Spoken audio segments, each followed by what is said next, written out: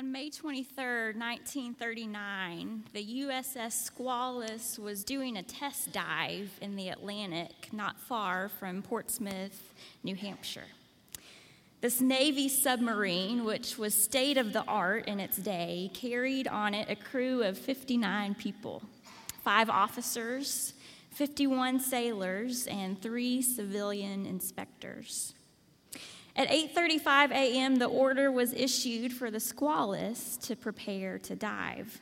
And everything was going smoothly as they began to submerge the water until the main induction valve, a large opening that brought air to the engines, suddenly came open, and the engine room began to flood. Other compartments quickly filled with water, and 25 people drowned almost immediately. The submarine continued to plunge below the water until it finally settled on the bottom of the ocean. Now, in the front compartments, which were sealed quickly with watertight doors, 33 people remained alive. They had lost all communication with the mainland, so they began to fire rockets to the surface, hoping that someone might see their cries for help. The sailors were wet and becoming increasingly cold, sitting in water that was just a few degrees above freezing. By 2 p.m., their air supply had decreased significantly, and toxic carbon dioxide was filling the only air they had left.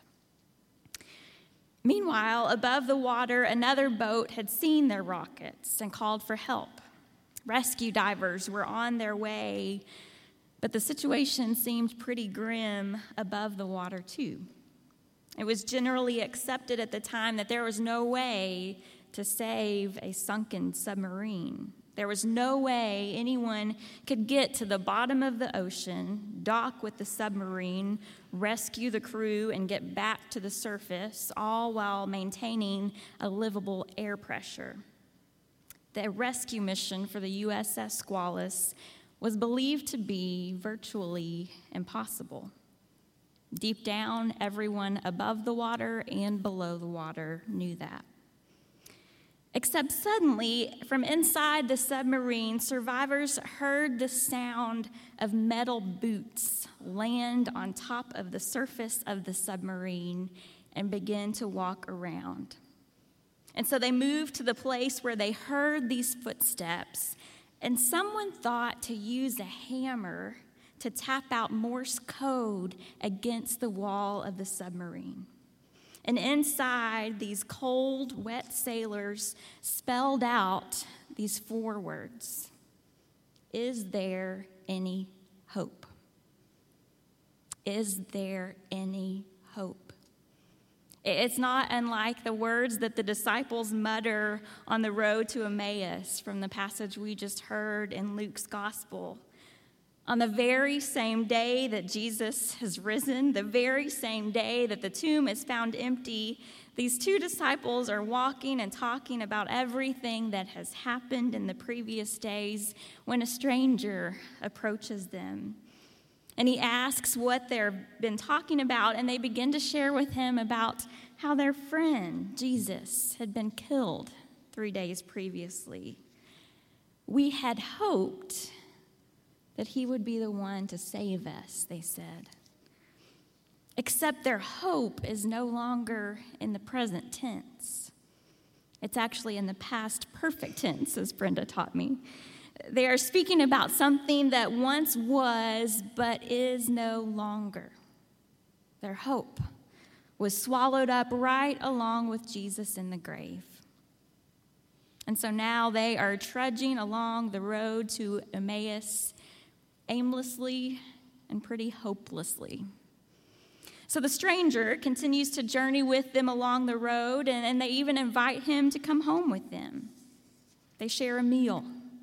He takes a loaf of bread, breaks it, blesses it, and gives it to them, and suddenly their eyes are opened. How could they have not seen it all along? How could they not have known that Jesus was right there with them? And yet, just when they realize this good news, he vanishes from their sight.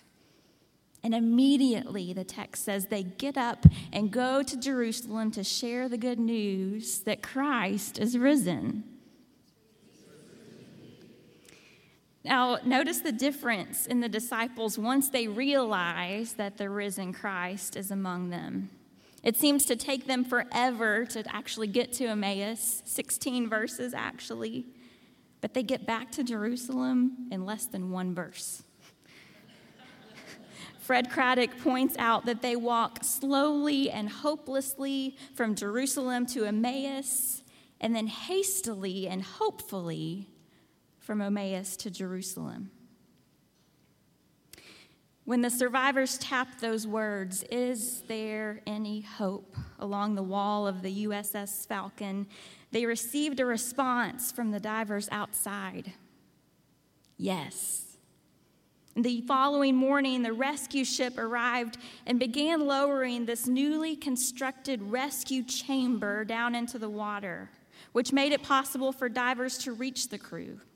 And in 3 trips, they brought 26 people to the surface. They began to have some difficulty with tangled cables, but they were finally able to rescue the remaining 7 survivors in their 4th trip just moments before midnight on May 24th, 39 hours after the submarine had sunk. It has been called the greatest undersea rescue of all time. But the reality is that this story is not without pain and loss, is it? 25 people died that day, too. And so what do we do with such hopefulness and such painfulness all within the same story? The truth is that Easter does not mean that death is finished hurting us down here. It doesn't mean that life is easy or without pain or without pointless suffering. Life is hard. You know that. I know that. We know that. Is there any hope, we might ask? But the answer of Easter is always a resounding yes.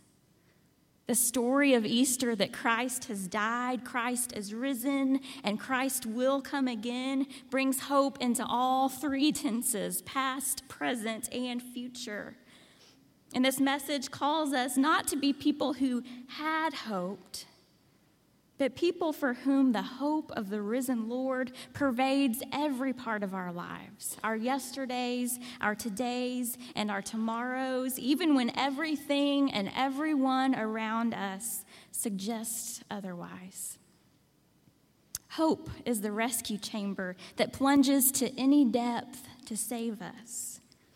And as Easter people, hope is our way home. And so, God, I ask that you would help us to be people of hope.